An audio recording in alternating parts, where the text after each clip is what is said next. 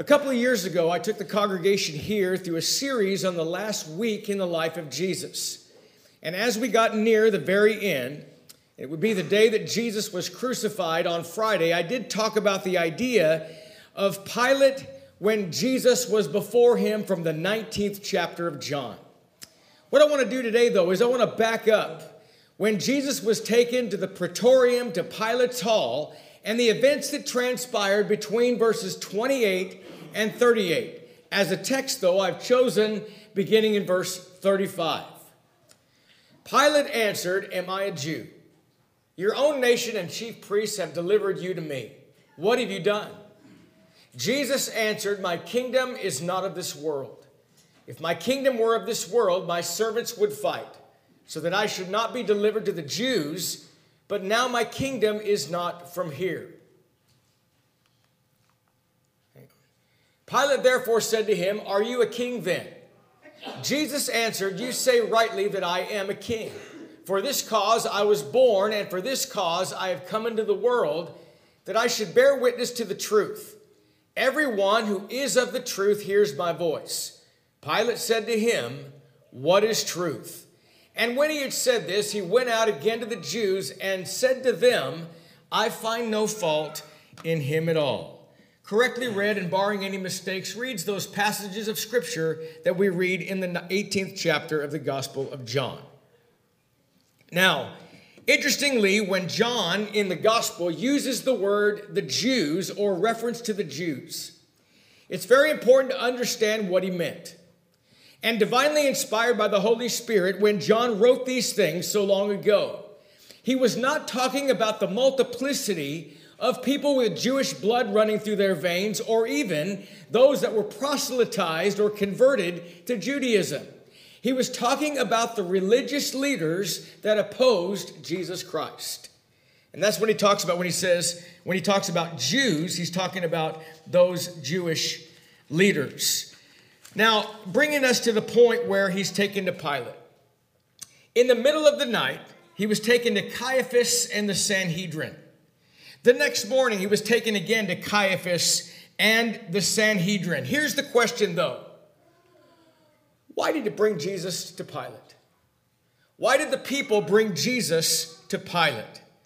Understand this, though, in this point in time in Jewish history. Not only the Jews, but all of Israel was under the thumb or under the oppression or under the governmental structure and authority of Rome. In fact, at this time, there was something that was ushered in, and it was called, from Latin, Pax Romana, and that literally means Roman peace. And what that meant is, Rome allowed those subjects under it to have their own government. They could have their own courts. You know, the Jews could have that. They could have their own court system, their own legal system. But when it came to executing somebody, the right of the sword belonged only to Rome. And that was under the structure or under the idea of keeping Roman peace. Capital punishment had to be issued or ushered in by Rome. Now, if you go back a couple of chapters, remember Caiaphas. This is very important. Caiaphas said it's expedient that one man should die and a nation be spared. Now, do you remember the events that happened right before he said that? Jesus raises Lazarus from the dead. Now, put this in your mind. It doesn't say that Caiaphas heard that Jesus raised Lazarus from the dead. In other words, like a rumor. It states as fact that Caiaphas knew that Jesus raised Lazarus from the dead. Do you remember what the men said when they went to Caiaphas? They said, "It's no problem. It'll all go away." And Caiaphas said, "No, you don't know what you're saying. It's good for one man to die and a nation to be spared." And at that point, Jesus Christ, the death of Jesus, was a plot. The religious trial was purely a mockery to carry out that plot. Accusations and indictments, there was nothing before Annas in the middle of the night. And it was really a joke and a plot to kill Jesus, remembering the right of the sword belonged to Rome. Now, why does it matter? Why does it matter? Well, first of all, understand that a Jewish execution would have been stoning. But in order for the Bible to be true, it had to be a crucifixion. And if it had to be a crucifixion, it had to be authorized or it had to be given by Rome. That's how Rome executed someone. Now let's just back up and let's talk about why. All the way back in the Old Testament in Numbers chapter 21, you remember when the people were bitten by serpents or snakes and they died. And all of a sudden, God gets their attention through that very act. So what do the people do? The people go to Moses and they said, oh, pray to God that he takes away the snakes, that he takes away the serpents. You know, God doesn't take that away. You know why? Because the biting of the serpents represented sin. The serpent represented sin. And God didn't take away that sin without the means that he's going to talk about. What God told Moses to do is, I'm not going to take away the serpents. What I'm going to do is this. I'm going to tell you, you put a brazen serpent up on a pole. And when the people were bitten, whoever would look up to that pole, look up to that brazen serpent, it was a look of faith believing they would not die, they would live. In John chapter 3 and verse 14, I believe it says, Jesus says, as Moses in the wilderness, as people looked up in the wilderness, that's how the Son of Man is going to be crucified. He'll be lifted up. It signified the kind of death that Jesus would die. In other words, it was a look of faith believing that took away sin in that regard, took away the serpent in that regard. Now, you know, it's interesting too. I talked about the idea of a Jewish execution being stoning. One of the things that they accused Jesus of was blasphemy. And the reason that they accused him of blasphemy is because he said, I am the Son of God. And by the way, the two things they hated about Jesus, one, he said, I'm the Son of God, and two, the way he handled the Sabbath, and they hated him for it, especially those among the sect of the Pharisees. But in Leviticus, it says that a man that was actually guilty of blasphemy would be stoned to death.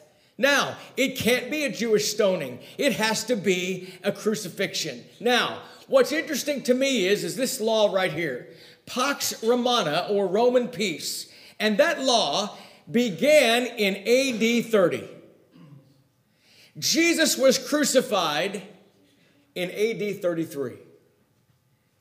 Do you see the connection? Jesus starts his earthly ministry in AD 30. And for about 3 years until AD 33, that's when Jesus was on this earth and preaching as he went about in his life. 3 years. The law changed in AD 30, so only Rome could execute someone legally, and he died in AD 33. There's really I don't think that's by accident at all. Now you might say, no, wait a minute, though. Wait a minute. What about Stephen? You remember when Stephen stood before his accusers and they stoned him to death? So what about Stephen? You know, a stoning was a horrible thing. What about Stephen? That was different. With regards to Stephen, that was a mob reaction. It wasn't lawful. They broke the law. They were so angry, they broke the law. But it wasn't a legal execution. A legal execution could only come from Rome, and it began in AD 30. That's the reason that they were able to, or they did, stone Stephen. Now, what's ironic here, though, is Jesus, as one scholar said, was the friend of sinners, and he was shackled by the hate of sinners. And yet in this whole thing, what dominates the scene is his innocence. In fact, not once, not twice, but 6 times, Pilate said, I find no fault in him. Innocent. Completely innocent. You know, Pilate doesn't want the blood on his hands. He wants to say, I find no fault in him. The 3 parts of the religious trial were over. There was the trial before Annas, Caiaphas, and the Sanhedrin in the night. The next morning was the mock trial to try to legalize what they had done illegally at nighttime. And while it is early in the morning, they brought Jesus to Pilate for execution. Do you know why? They had to go to the Roman court, and the Roman court began at sunrise and it ended at sunset. So early that morning at dawn, here they come with Jesus. Now we go back to verse 28. Then they led Jesus from Caiaphas to the praetorium, and it was early morning. But they themselves did not go into the praetorium, lest they should be defiled, but that they might eat the Passover. You know what's interesting here? This is really a classic case of hypocrisy. They don't want to go into the praetorium or the house of a Gentile because they don't want to be defiled. We can't be defiled. You know why? Because we want to eat the Passover. Look at the hypocrisy, though. They take Jesus and they're willing to kill the one that was the fulfillment of the Passover. That was Jesus Christ. You know, there was many times when Jesus dealt with aspects of their hypocrisy. We've talked about hypocrisy in great detail over the years. I'm just going to make this point. You remember what Jesus said to them? They were really good one time in Matthew chapter 23. Jesus points out they were really good at even making a tithe of even the kitchen spices. 9 for me, 1 for God. 9 for me, 1 for God. In other words, things that they could be seen for. And Jesus says, what you're like is, this is what you're like. You're like one who strains out a gnat and swallows a camel. You know what's interesting about this? A gnat was the smallest of unclean things. A camel was the largest of unclean things. And the Bible says about unclean things, a clean animal, or one that they could eat, for example, would be one that chewed its cud and had a cloven hoof. Leviticus says that a camel chews its cud but does not have a cloven hoof. And the Bible says in the book of Leviticus, therefore a camel is unclean. Now, what did Jesus mean when he said you're straining out a gnat and swallowing a camel? You might remember this. They took a strainer cloth and put it over a vessel or put it over a cup, and they would pour the beverage through the strainer cloth. You know why? They didn't even want a little tiny gnat to get in there. One scholar said some of these fastidious Jews would even drink the beverage through clenched teeth to keep the bug from going down their throat. Jesus says, by the way that you are, you know what you are? You're straining out a gnat, but you're swallowing a camel. He hits him again in Matthew 23. Here he goes, the greatest preacher ever. He said, you know what you're like? You're like whitewashed tombs. And by the way, what a fitting example around the time that we're talking about right now, Passover time. Because in Jerusalem, around Passover time, after the rains, and everything would be washed clean, they would take lime powder and mix it with water, and they would go to all the tombs, and they would whitewash the tombs with that lime powder that they mixed with water. Do you know why? Because the Bible says under the Old Testament that a man that would touch a grave would be ceremonially unclean for 7 days. Therefore, it's Passover time. We don't want our visitors, millions of people perhaps, to come into Jerusalem and be unclean at Passover time, so they whitewash the tombs. Jesus said to them, that's what you are on the outside. But inside, you're just dead men's bones. You're just a grave with dead men's bones. That's what you are. And you know, I get this idea as they come to the praetorium, they're doing the same thing. They don't want to enter. They're not going in. Oh, no, we don't want to go to the house of a Gentile. But we're willing to kill the Messiah, the fulfillment of the Passover. You are dead men's bones. Now, in the next verse, Pilate then went out to them and said, what accusation do you bring against this man? Pilate knew that Jesus was innocent. Pilate really was no dummy. He was very smart. The problem that Pilate had was Pilate was a coward. It takes courage to stand in the face of opposition. And it takes courage to stand in the face of opposition, especially when that opposition can do you harm in any way. I don't want to have any harm done my way. It's easy to have courage when there's no ramifications for the choice, right? So here it is. Pilate looks out, and they couldn't bring Jesus in because they don't want to be defiled. So he looks out and he says, what accusation do you bring against him? Now notice this though. In chapter 19 and verse 12, From then on, Pilate sought to release him, but the Jews cried out, saying, "If you let this man go, you are not Caesar's friend. Whoever makes himself a king speaks against Caesar." You know, really what they're doing is they're blackmailing him, kind of like, we're going to tell on you. We're going to tell on you. And later we're going to get to this. Jesus says, "I'm a king." So therefore they bring that accusation. And what they're saying to Pilate is, "Oh, Pilate, you know there's only one king. There's only one king, Pilate. You better do the right thing, Pilate." And they were blackmailing him to do the right thing. In other words, if you want to keep your job, you got to do the right thing here. But notice this right here. What accusation do you bring against this man? And by the way, this is the first fair thing ever stated regarding the trial of Jesus.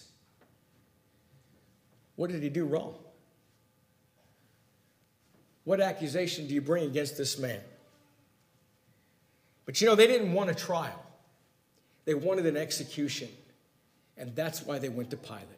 Also, verse 30. They answered and said to him, "If he were not an evildoer, we would not have delivered him up to you." What an amazing way to respond. Pilate says, "What's the accusation?" You know what they said? There was no accusation, by the way. See what they said? "Oh, you knew how we are. You know how we are. We're great men of character. We wouldn't have brought him to you had he not been an evildoer." Skirting the issue in that way. They don't answer the question. They just say, "If he wasn't an evildoer, we wouldn't have brought him to you." There was no answer because there was no accusation. They don't have a charge that would hold up in a Roman court. And this is that point about blasphemy that I mentioned just a moment ago. You know, they can say all they want to about blasphemy. They can say that he is guilty of blasphemy because he said, "I'm the Son of God." But do you know this? That charge does not hold up at all to a Roman court. Rome didn't care about that. They didn't care about that at all. So nothing could be stated about that. He was perfect. He is without sin. He would die for our sins and not his own. He was perfect in every way. And that brings us to verse 31 and 32. Then Pilate said to them, "You take him and judge him according to your law." Therefore the Jews said to him, "It is not lawful to put anyone to death, that the saying of Jesus might be fulfilled, which he spoke, signifying by what death he would die." Here's a point of reference as Jesus is speaking really as a prophetic God. Here's a point of reference in Mark 10 and verse 32. Now they were on the road, and by the way, this was before John 18. Now when they were on the road going to Jerusalem, and Jesus was going before them, and they were amazed, and as they followed, they were afraid. Then he took the 12 aside again and began to tell them the things that would happen to him. Then the next verse, "Behold, we are going up to Jerusalem, and the Son of Man will be betrayed to the chief priests and the scribes, and they will condemn him to death and deliver him to the Gentiles." Now, Jesus speaks concerning these very things that are going to happen. So now we go back to John 18 and verse 31. Then Pilate said to them, "You take him and judge him according to your law." Therefore the Jews said to him, "It's not lawful for us to put anyone to death." You know, you've heard me say this over the years, and I really think it's a point worth making at all times. Jesus Christ was no man's victim. He was no man's victim. That's what makes his sacrifice even better. It's one thing to just willfully submit to something that comes your way. That's one thing. But for someone to be like Jesus, who could dictate the whole thing and be totally in charge and totally in control and set aside that and then die for the sins of the world, that makes the sacrifice even greater. Now watch what happens. Pilate knows that Jesus is innocent, so Pilate says, "You take him and judge him according to your law." In other words, Pilate was saying, "I'm giving you the right to break the law. You decide." And then they said, "It's not lawful for us to put anyone to death." Then in verse 32, "That the saying of Jesus might be fulfilled, which he spoke, signifying but what death he would die.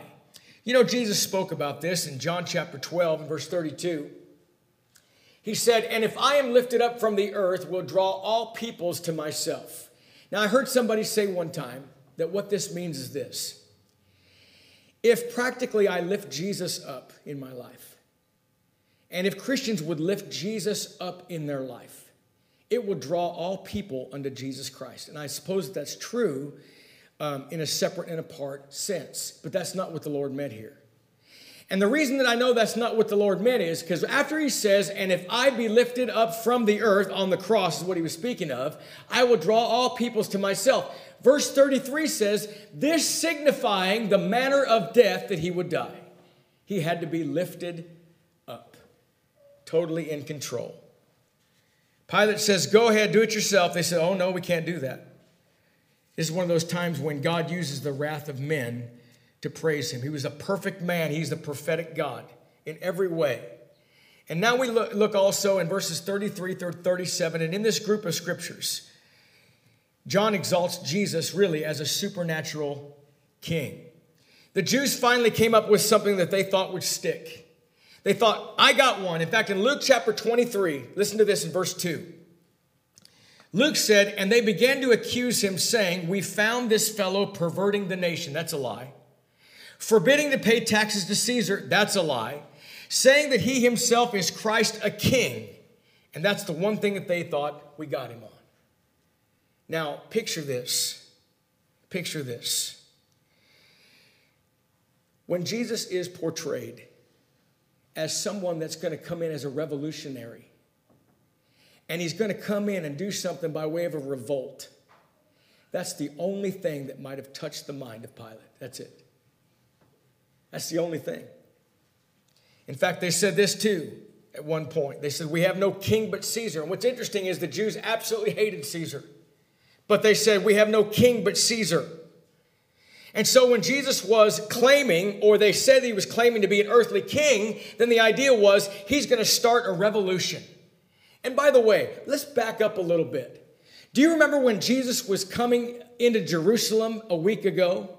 And he's going through it, headed toward Jerusalem, and there were people that were following with him. Do you know that there were many people that followed Jesus because they thought that once he got to Jerusalem, he would establish an earthly kingdom. And when he did, maybe it would remove the oppression of Rome and lift that thumb of oppression off of them once and for all. An earthly kingdom. They didn't get it. So he's accused of perhaps starting a revolution. So now in verse 33.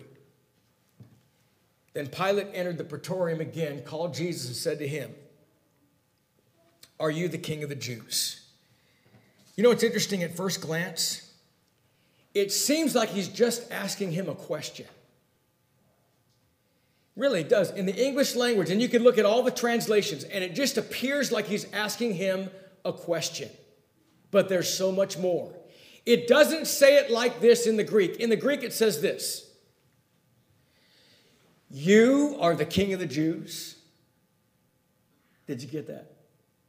He wasn't saying, "Are you the king of the Jews?" He's saying, You, the king of the Jews. In other words, it's ludicrous in his mind as he looks out and he sees Jesus, "You, the king of the Jews," standing there with a garment of a peasant. "You, the king of the Jews, standing before me with hands bound. You don't look like a king to me."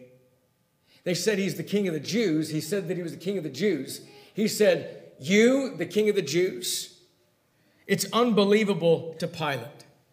It's unbelievable. But here's the dilemma. If Jesus says, "Yes, I'm a king," the problem is Pilate only understood an earthly king. So he would lead the Jews in a revolt. If he said, "I'm not a king," he would deny his kingship. So he qualifies the question. This is how he responds.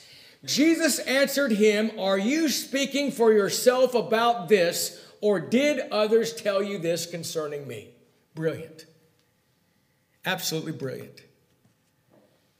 He clarifies the question. Pilate said, "Am I a Jew? Your own nation and the chief priests have delivered you to me." And then he said this, please get this: "What have you done?" I didn't know this till I studied some history about this. But Pilate broke the law right here. Pilate broke the law. It was kind of a Fifth Amendment deal that we might relate to. But here's really the point. In other words, the Fifth Amendment says that you don't have to say something that will incriminate yourself. Okay? You plead the Fifth. You don't incriminate yourself. But it's more. There was a law, a Roman law, that stated you could not be executed, you could not be convicted based upon your own testimony of yourself. In other words, there was no other testimony, there was no other accusation that stood up. So finally he said this, "What have you done?" Give me the charges. An illegal question. And a desperate question too. You couldn't be condemned by your own testimony. And Jesus said this, "My kingdom is not of this world. If my kingdom were of this world, my servants would fight, so that I should not be delivered to the Jews. But now my kingdom is not from here." Earthly kings are appointed by the people, right? They're appointed by the people. When King Saul was appointed, he was the people's choice. God didn't choose King Saul. The people chose King Saul because King Saul was head and shoulders above everyone. He was one of the 4 men in the Bible that are spoken of as handsome and built well. He wanted to be a king, or they wanted to have a king that was like all the other nations, and he stood up above everyone. So they picked him. That was the people's choice. Okay? God chose David. That was God's choice. And the Bible says that Jesus would be a king like David. And in many ways, he was a king like David. And I don't have time to go into all of those things. But I will say this. He was a king like David specifically here in that he was God's choice. Jesus was God's choice to be king. King of kings and Lord of lords. Really, when they were in the garden, and they came to arrest Jesus, this whole thing plays out because Malchus pulls out his sword and he cuts off the right ear, or Peter pulls out his sword and cuts off Malchus's right ear. And when he does so, Jesus puts it back on. And he told Peter, "Put your sword away. For they that lives by the sword shall also perish by the sword." Jesus also said that if my kingdom were of this world, my servants would fight. He could have called down 12 legions of angels and put a stop to the whole matter. I appreciated our brother leading that song in Pilate's Hall that we just, "Guilty of Loving Me," that we just sung. Thousands of angels hovering nigh, waiting to hear the Lord's faintest cry. But Jesus instead chose the cross. Willingly and willfully. You know why? His kingdom was not of this world. Then verse 37. Pilate therefore said to him, "Are you a king then?" Jesus answered, "You say rightly that I am a king. For this cause I was born, and for this cause I've come into the world, that I should bear witness to the truth. Everyone who is of the truth hears my voice." I want to spend a little time on breaking this passage down. For the first thing we want to notice is this. It is when Jesus says, "For this cause I was born." Okay. Well, the born part is the human side. Everybody that's human is born. But the Bible talks about Jesus as being the Son of Man, meaning fully human. Our Messiah was fully human. That's this part. He was to be a king, and for this cause, he was born in human form. What else? He says also, "For this cause I have come into the world." This is the divine side. In other words, if Jesus came into the world, it means that he existed somewhere else before. If I come into the world, I have to come from somewhere. And that somewhere was heaven. That's the divine side. That's why Jesus is called the Son of Man and the Son of God, both. In John chapter 17 and verse 5, this shows that Jesus existed before. And now, O Father, glorify me with yourself, with the glory which I had with you before the world was. The Bible also says that in the beginning was the Word. John chapter 1. And the Word was with God, and the Word was God. The same was in the beginning with God. All things were made by him, and without him was not anything made that was made. Verse 14, and the Word became flesh and dwelt among us, and we beheld his glory, the glory as of the only begotten of the Father, full of grace and truth. So Jesus tells him in this little sermon, he's preaching to Pilate, I came to be born into this world to be king. For this cause I left where I came from to be king. I am fully divine. And then back in this passage again, the end of this passage, that I should bear witness to the truth. Everyone who is of the truth hears my voice. Jesus is the great proclaimer of truth. He said, I am the way, the truth, and the life. No one comes unto the Father except by or through me, John 14 and 6, the great disclaimer of truth. One scholar said this, to know Jesus is to know the truth, and Jesus is the king, and his scepter is truth. But notice this. Pilate said, what is truth? Have you ever heard somebody say, truth is relative? In other words, what you think is truth is okay for you, but what's truth to me is okay for me. And everybody determines what their own truth is going to be. I want you to notice Pilate is doing that very thing. In fact, when he said, what is truth?